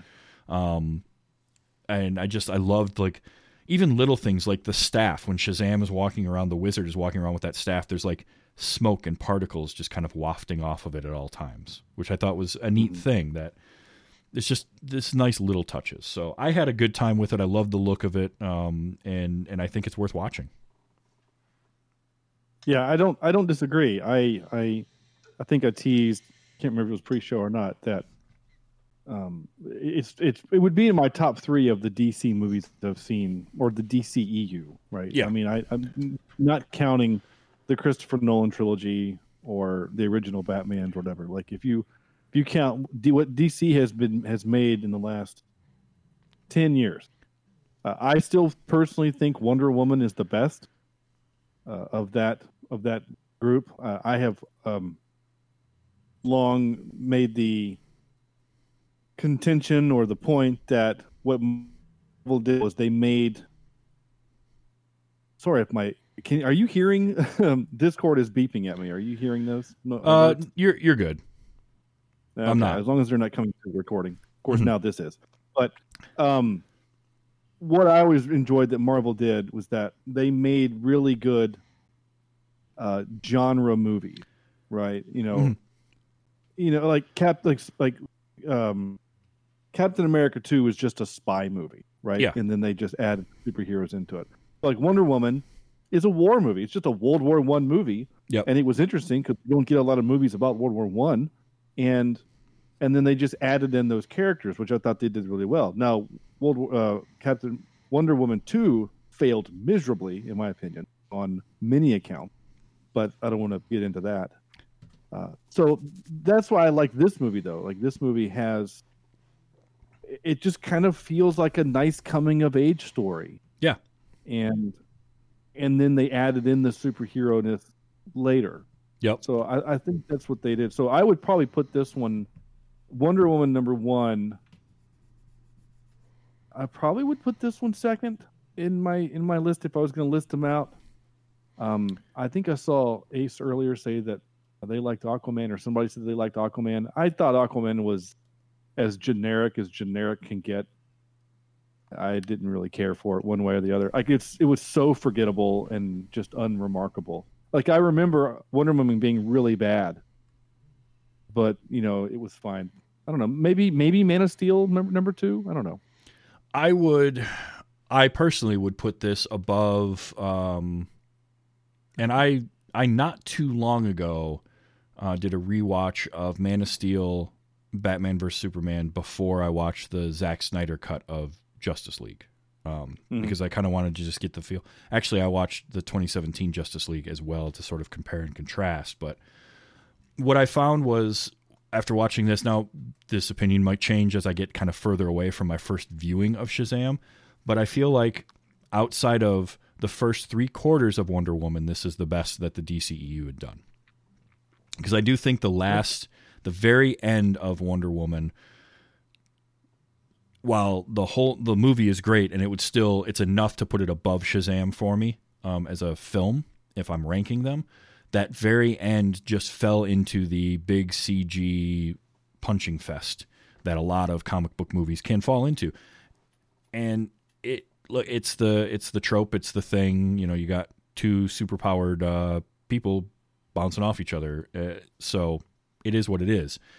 But I would probably put Shazam second. I might put it in a tie because I did like Aquaman. I thought that Momoa was really good. I thought that it was. I loved some of the other characters in there. But quite honestly, as far as the extended DC Universe stuff goes, it's kind of a low bar to clear. I didn't hate any of the Snyder stuff, but I'm not a diehard fan of it. Like I still think Zack Snyder's best work was his remake of Dawn of the Dead, and that was one of the first things he did. Like he hasn't really recaptured that. And I enjoyed Watchmen when I saw it in theaters. I have nothing against that movie. I have nothing against his 4-hour version of Justice League. I think that version, for instance, is better than the 2017 one that was hacked together. But the DC movies, for the most part, have not lived up to the legacy that the comics and the animation department can have. Now, having James Gunn in there is going to help, and he wants to kind of unify all of that together. Suicide Squad absolutely is my number 2. Yeah, I mean, the Suicide Squad was so good. The Suicide Squad, whatever it's called. Yep. Whatever one is the good one. That one. Mm-hmm.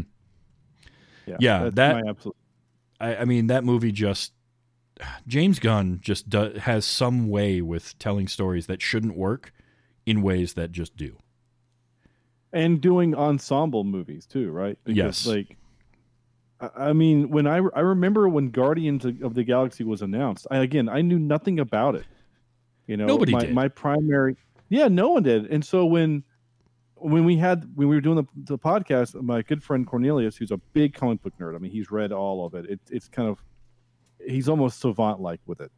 And I said, Guardians of the Galaxy, what the hell is this? And he goes, it's a comic book with a talking tree and a talking raccoon. Yep. And I'm like, are you serious? And he goes, yeah. And I go, this is going to be real dumb. And then when I saw the trailer and saw, Chris Pratt in it, I thought, and I had not watched Community, Parks and Rec. Right. So to me, Chris Pratt was just a comedian that I had seen some things of, but didn't know anything about. So when I saw that they cast him, I was like, okay, that's kind of cool, whatever. But then I watched the movie in the theater and was just blown away at how good it was and how much fun it was and how much it worked. And it's like, oh, yeah, okay. So yeah, you want to put James Gunn in charge of the DCEU going forward? That's fine. Yeah, so I'm good with that. Apparently, you and Ace can't be friends anymore for some reason. It is what it is. So yeah, that's Shazam. I'm really glad that we both got to see this because I needed an excuse to watch it myself. Yeah. And when we were talking about stuff to do, this seemed like a great choice. So I'm glad that you got to see it too. And it's always fun when we both enjoy the movie too. Yeah, I think it does. Yeah, it does help. It does help, I think. And like I said, my podcast mates have been bugging me for a while to see it. Because they know I'm such a sourpuss when it comes to DC movies. So, well, now, do you have any desire to see either Black Adam or the sequel to this, Fury of the Gods? I will definitely see Black Adam, mainly because one of my favorite actors is in it, Aldous Hodge. Oh, I love Aldous Hodge. Oh. I know him from the TV show Leverage. Yep. And Leverage is like one of my top 4 rewatch comfort shows. And I just started watching Leverage Redemption, the sequel show, the series that came out. Oh yeah, yep. Last year, yeah. And so now he's not in it much because he's doing this stuff. He's making films. But I love him. So as soon as I saw that he was cast in it, and knowing nothing about the character at all, I just saw that I was like, oh, I'm here for it. So I will see it. Probably not in the theater. It'll probably be at home on my big screen, but I'll check it out. And I do want to see Yeah, I mean, so the trailer was playing because when you just land on the IMDb page, Yep. the trailer has played about 7 times while we've been talking, though I can't hear it. So I am pretty interested because, like, Zachary Levi is sitting there having looks like burgers and French fries with Helen Mirren in her costume, and I'm like, what is happening? But I'm all for it. I watched that trailer earlier, and I'm like, yep, I'm down. I'm down for this. I'm definitely going to see Black Adam too. Aldous Hodge is one of those actors that he just has a magnetism, a charisma to him when he's on screen. I don't know what it is. Just some people have it. It's that Denzel Washington thing. It's Jonathan Majors has it, where you see these guys on or gals, anybody. Helen Mirren does too. They're on screen, and you're just like, you're compelled. You have to watch what they're doing. And Leverage is a underrated show. I feel like it gets a little tropey, a little formulaic, but it's a great. You put it perfectly in it being like kind of those rewatch comfort shows. It's that. Mm-hmm. It's perfect for that. Quick Aldous Hodge trivia that you might know, you might not. And this actually ties back to the first episode of this show I ever did. You know what movie he was in back in the 90s? He is the older brother in Die Hard 3. He's the younger one. The younger brother, excuse me. Yeah, Die Hard with a Vengeance. Die Hard. Yeah. Which was the first episode of this show I ever did, was Die Hard with a Vengeance. Nice. Was it you or your guest who had not seen it? It was my guest. I saw that movie. Okay. I've seen that movie dozen times, probably. Dozens of times, yeah. My first ever trip to New York City, I retraced as many of the steps of that movie as I could while I was in the city.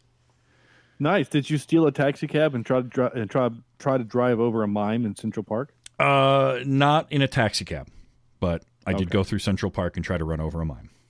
I was on foot, so it didn't work very well. But I am gonna. So since we're here, and I'm gonna hijack your show again for another minute. So they came out with Die Hard the video game for the PS1 back when, and it was a set that had all 3 movies. Yep. And each game was different. So Die Hard 1 was like a not a side scroller, but it was like a kind of a top whatever shoot 'em up. Yep. Sneak around the building and shoot bad guys, right?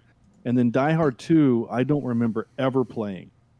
But Die Hard 3 was basically Crazy Taxi. Oh. Like, that's all you did, was like you were in a taxi cab, and then you have to get from this place to this place, and then you're driving through the city of New York in a taxi cab trying to avoid cars and people and stuff. So if anyone else out there that's listened that played that game, let Travis know, because I played that game a bunch when I was a kid. I watched those Die Hard movies when I was way too young, but I was a big fan. Oh, sure. There are anybody around my age. We were too young to watch them at the time, but we still did. Real quick Easter egg thing in the Shazam! Fury of the Gods trailer. So Easter egg in this movie is that the director, David F. Sandberg, one of his previous movies was Annabelle Creation, which is a horror movie about the Annabelle doll, and it's part of the Conjuring universe. The doll from Annabelle Creation is in Shazam in the background in one of the scenes. Yeah. And I saw it in the trailer for Fury of the Gods. There's a shot in it. When you watch it, you'll notice there's a shot where the guy that Zachary Levi is talking to is like, okay, yes, but I'm a pediatrician. And then he like points over and you see all the kid stuff over in the corner, and one of the things was a little Annabelle doll. And I got a kick out of that. Nice. All right. Creepy doll, though. Very creepy doll. But yeah, that was one of his earlier movies, so I like that he does that. Brings the doll back. So yeah, that's Shazam. Now, Sean, you have mentioned your show a couple times, but let people know who haven't already started listening to it what the show is and where they can find it. Yeah, I am 1/3 of Cheap Seat Reviews, the podcast that explores the Hollywood film industry for the greater good. We released today, as we're recording, episode 404. 400 and crap. What is it? I have it right here in front of me. It's 423, and most recently we did a complete review of the music of Star Trek. Ooh. November was Star Trek month, and I had a guest on our show who has been reviewing film scores for his podcast for 26 years. Wow. He started out on radio, like an NPR, radio, Saturday nights film scores, turned that into a podcast. He's been doing it for, like I said, 26 years. Wow. So having him on was just fantastic. And we go deep dive into the music. And if you like Star Trek or the music of it, did I say Star Trek or Star Wars? If I said Star Wars, I meant to say Star Trek. But last year we did the music of Star Wars. So if you like either one of those, go check them out at cheapseatreviews.libsyn.com, and there you can find links to all 423 episodes. That is a lot of episodes. I'm coming up on 200, and 400 plus is pretty great. And it's a great show. People should definitely check it out. I have been a guest on it. It was a ton of fun. And you did a roundup for episode 400. I remember we did some trivia. That was a lot of fun too. Yeah, it was a good time. Yeah, we did a battle of the Cheap Seat Reviews All Stars, and we had basically the guests that we liked. We came back and had a big fun trivia game, and it was a lot of fun. So. And yet, Travis, you've been on at least, I think, twice now, right? Yeah, because you let me come on and gush about Lord of the Rings for, like, I don't know, I think we recorded for something like 18 hours, it felt like. Yeah. But, and I'm thankful for that because I can talk about those movies forever. And I think also Dr. Sleep, right? Didn't we do that one? Yes, Dr. Sleep. Yes, that's right. Yeah, that was a lot of fun. Yeah. So, yeah, definitely check that out. cheapseatreviews.libsyn.com. Or Cheap Seat Reviews on Twitter as well, I believe. Yeah, we're at Cheap Seat Cast. Cheap Seat Cast, that's right. I'm also on Twitter at TV's Travis. As long as Twitter's around, I'll be there.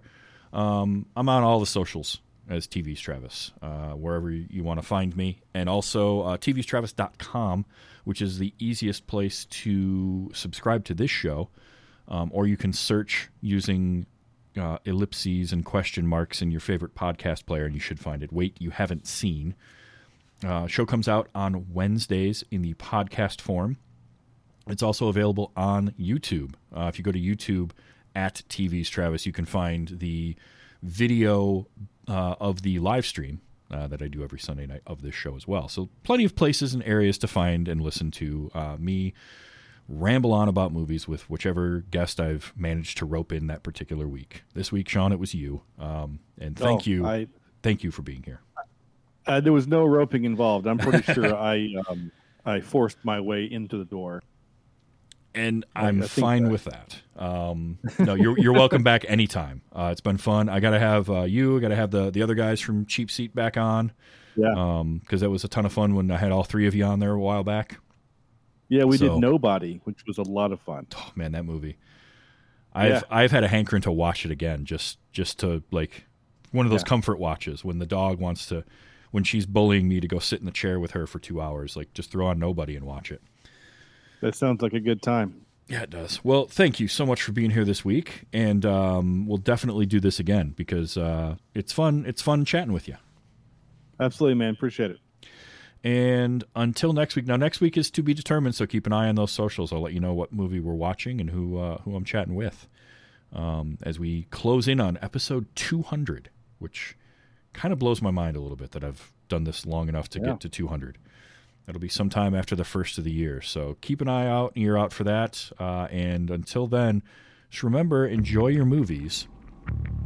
And look, let's be excellent to each other, all right?